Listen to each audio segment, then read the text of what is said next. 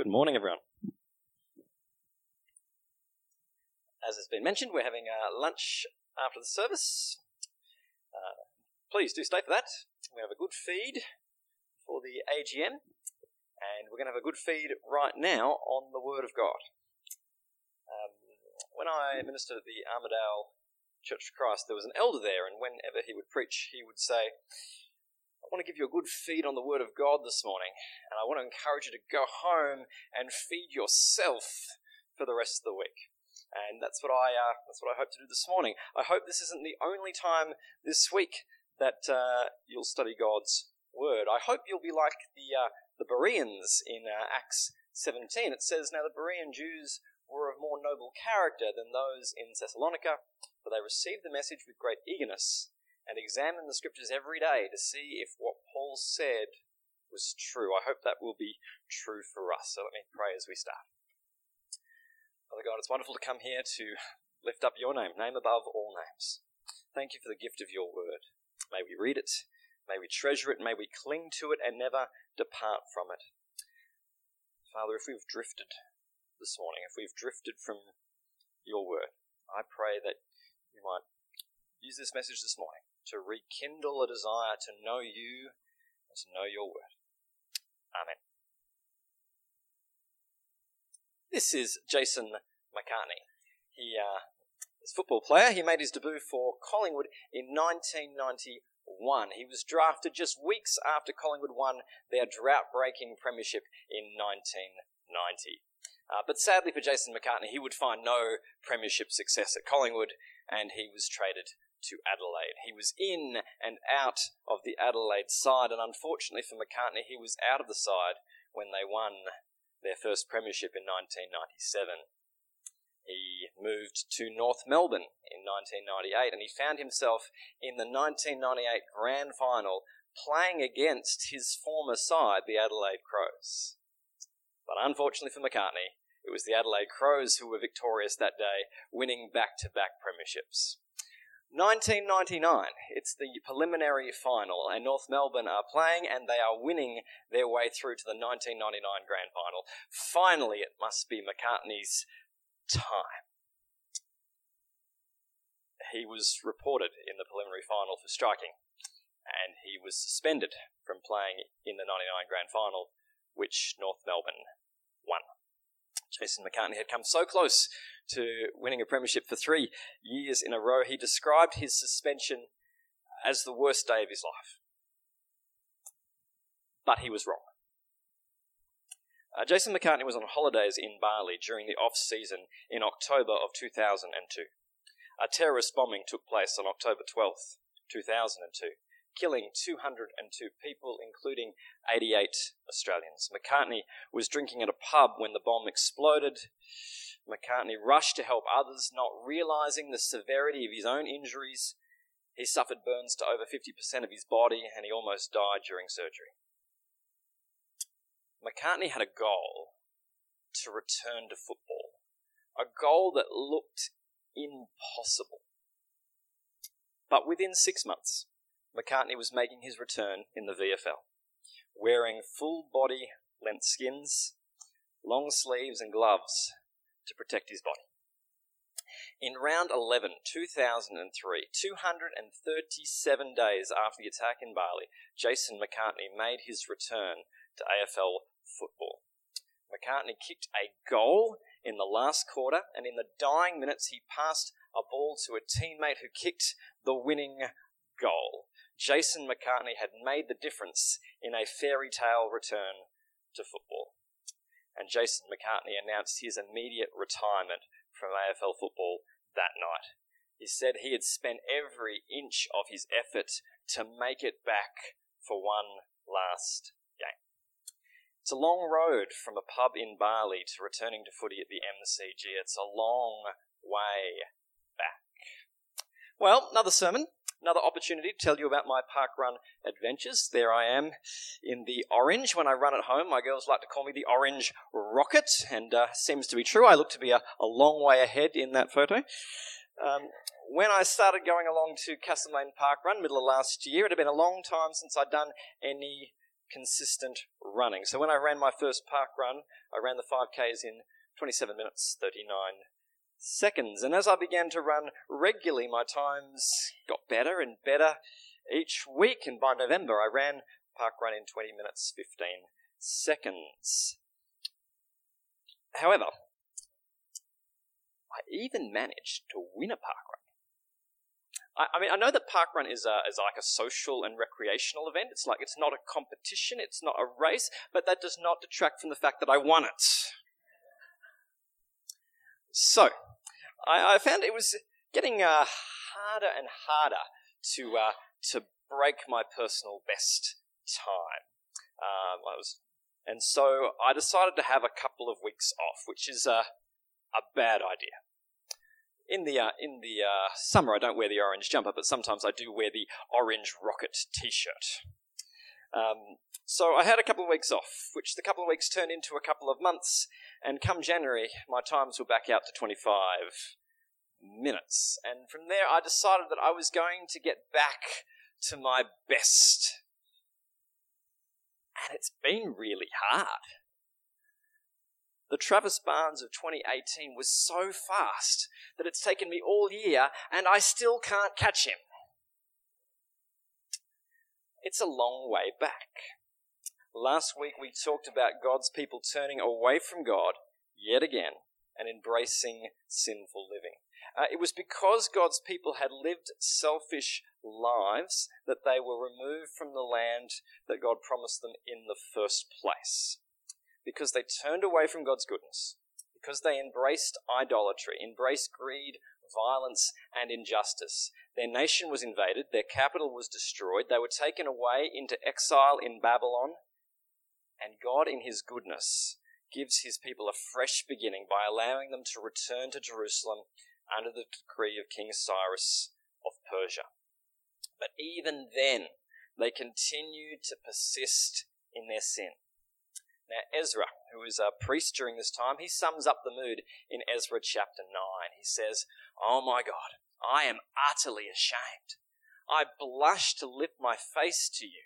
For our sins are piled higher than our heads, and our guilt has reached to the heavens. From the days of our ancestors until now, we have been steeped in sin.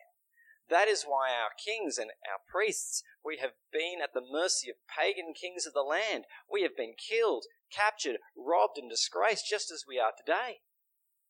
But now, we have been given a brief moment of grace, for the Lord our God has allowed a few of us to survive as a remnant. He has given us security in this holy place. Our God has brightened our eyes and granted us some relief from our slavery, for we were slaves. But in his unfailing love, our God did not abandon us in our slavery. Instead, he caused the kings of Persia to treat us favorably. He revived us so we could rebuild the temple of our God and repair its ruins. He has given us a protective wall in Judah and Jerusalem. And now, oh our God, what can we say after all of this? For once again, we have abandoned your commands. The book of Nehemiah is about more than rebuilding a broken wall. It's about rebuilding a broken people. The people of Judah have returned to the land. Now they need to return to the Lord. And in chapter 8, we see God's people begin to return to the Lord, and it starts with the reading of God's word. Nehemiah. Chapter 8, verse 1. All the people assembled with a unified purpose at the square, just inside the water gate. They asked Ezra the scribe to bring out the book of the law of Moses, which the Lord had given for Israel to obey. So on October 8, Ezra the priest brought the book of the law before the assembly, which included the men and women and all the children old enough to understand. He faced the square just inside the water gate from early morning until noon and read aloud to everyone who could understand. All the people listened closely to the book of the law. Now in verse 7 and 8, it says that the Levites instructed the people in the law, helping them to understand the meaning of what was being read. And then in verse 9, it says that Nehemiah the governor, Ezra the priest and scribe, and the Levites who were interpreting for the people said to them, "Don't mourn or weep on such a day as this, for today is a sacred day before the Lord your God. for the people had all been weeping as they listened to the words of the law. God's people are moved by the reading of his word, moved to tears, in fact, and it leads them to renewed obedience. In verse 14 it says that they discovered God's instructions concerning the Festival of Shelters. This was an event that Israel was to celebrate to remind God's people about the time they lived in shelters during the wilderness before they came in to the promised land. It was an event to remind them of God's faithfulness, how they led them out of Egypt, how God provided manna for them in the wilderness, and how God was faithful to bring God's people into the land he promised. God's people were not following God's instructions, but now having heard God's word, there is renewed obedience. God's word convicts us of our sin and leads us to repentance. Paul writes in 2 Timothy, "All scripture is inspired by God and is useful to teach us what is true and to make us realize what is wrong in our lives. It corrects us when we are wrong and teaches us to do what is right." The writer of Hebrews says, "For the word of God is alive and active, sharper than any double-edged sword. It penetrates even to dividing the soul and spirit, joints and marrow. It judges the thoughts and attitudes of the heart." Why do we need to read God's word regularly? Jesus said, "People don't live by bread alone, but by every word that comes from the mouth of God." The Bible is bread for daily living. It is not cake for special occasions. I hope this is not the only time this week that you'll study God's word.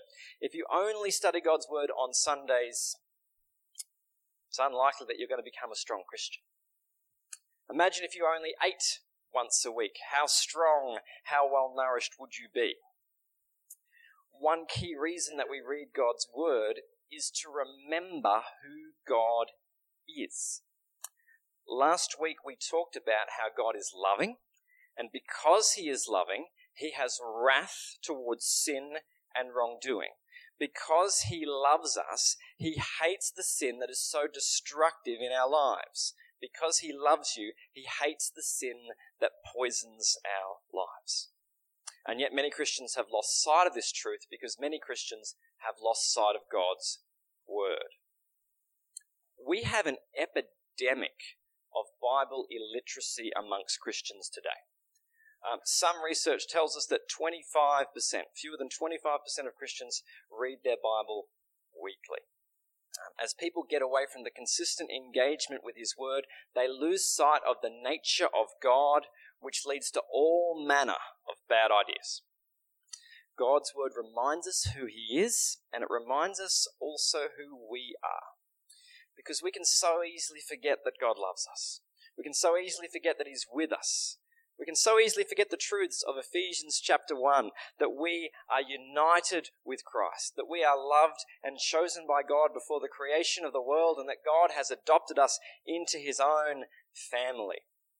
We can so easily forget his love, so easily forget that he's with us, so easily forget to trust in his promises. We need to regularly read the scriptures to remember who God is, who we are, so that we do not wander from God's ways.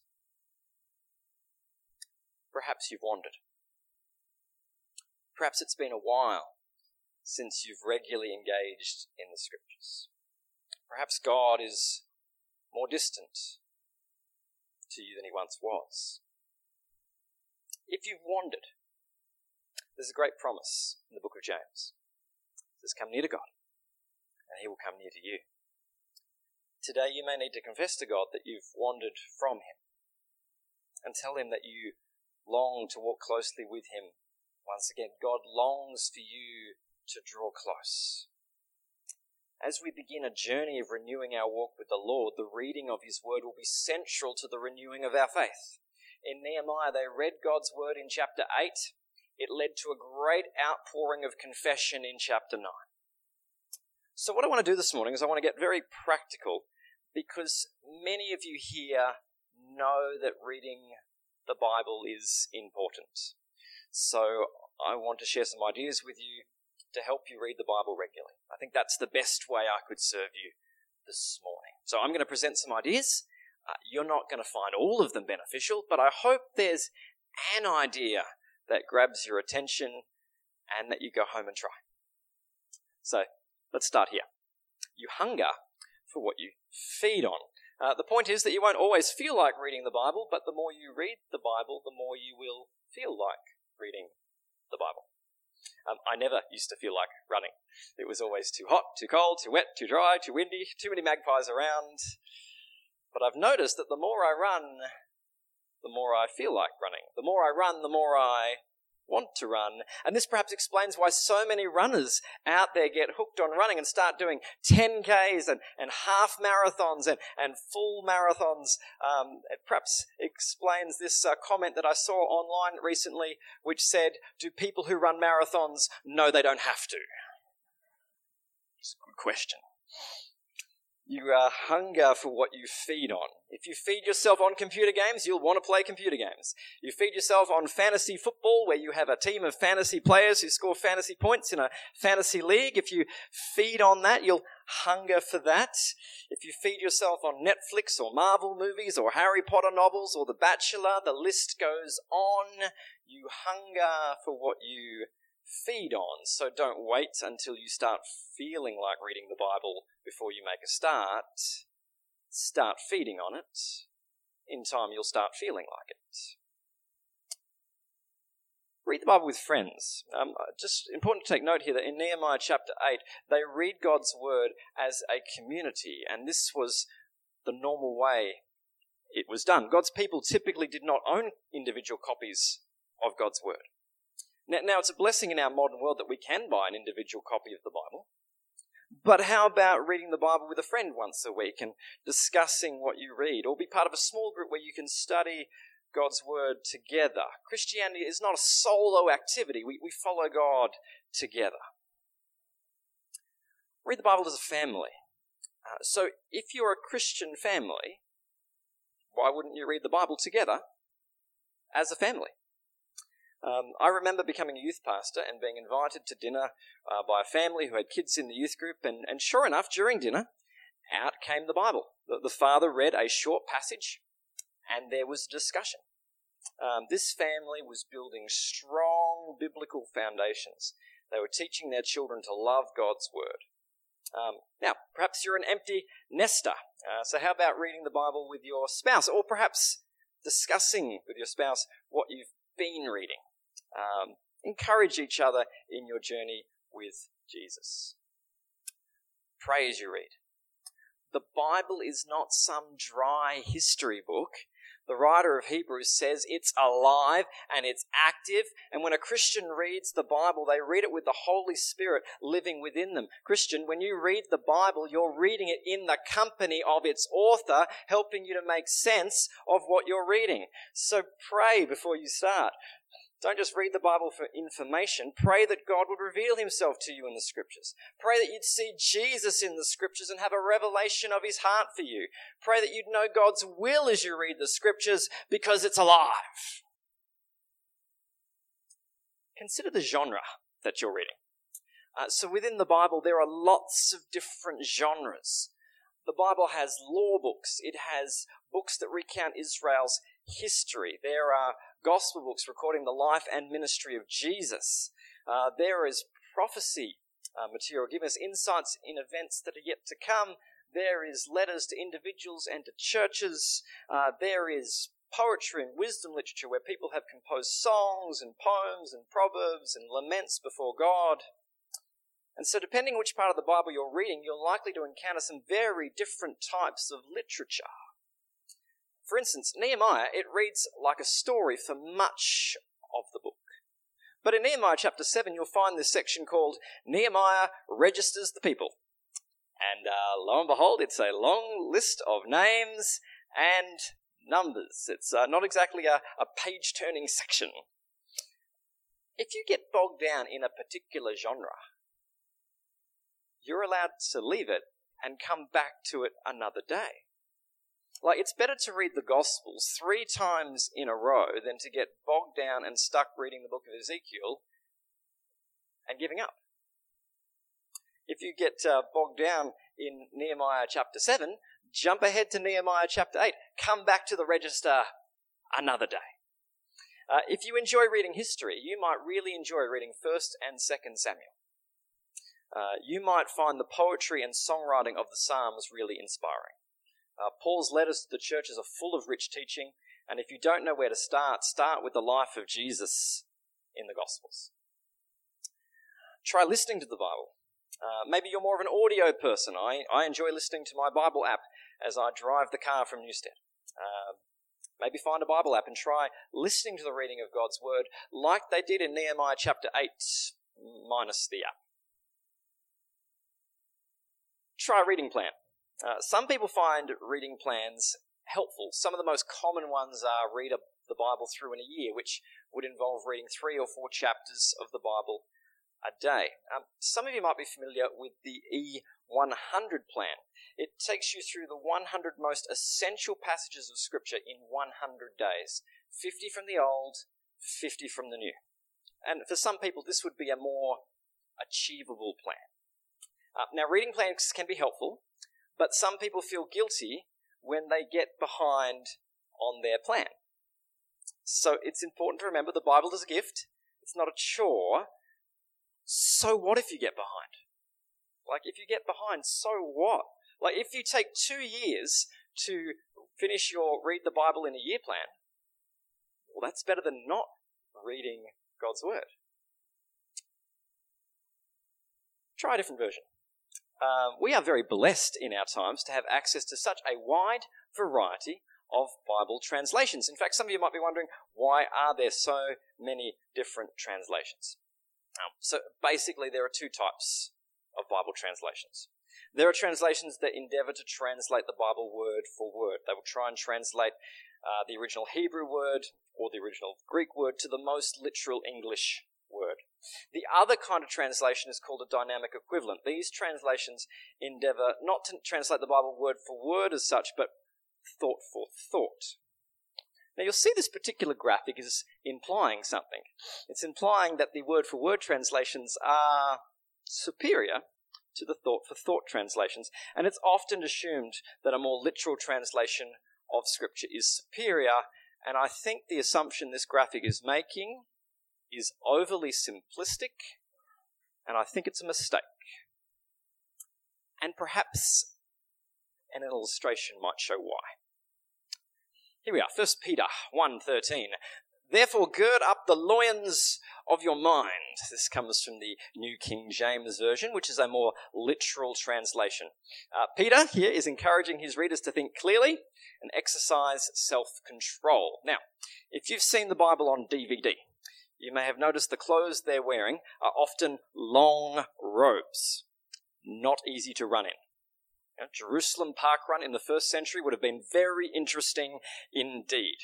Now, if you wanted to run in that era, first you would have to gather your long garments and tuck them into your belt. You would have to gird up your loins and tuck them into your belt. Then you would be free to run. And so Peter uses this imagery to encourage his readers to gird the loins of their mind. The New King James Version is endeavouring to translate this passage literally.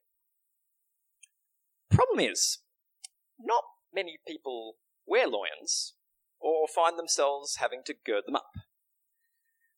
So it's a literal translation, but is it really that helpful? The New Living Translation endeavours to translate this passage from a thought perspective.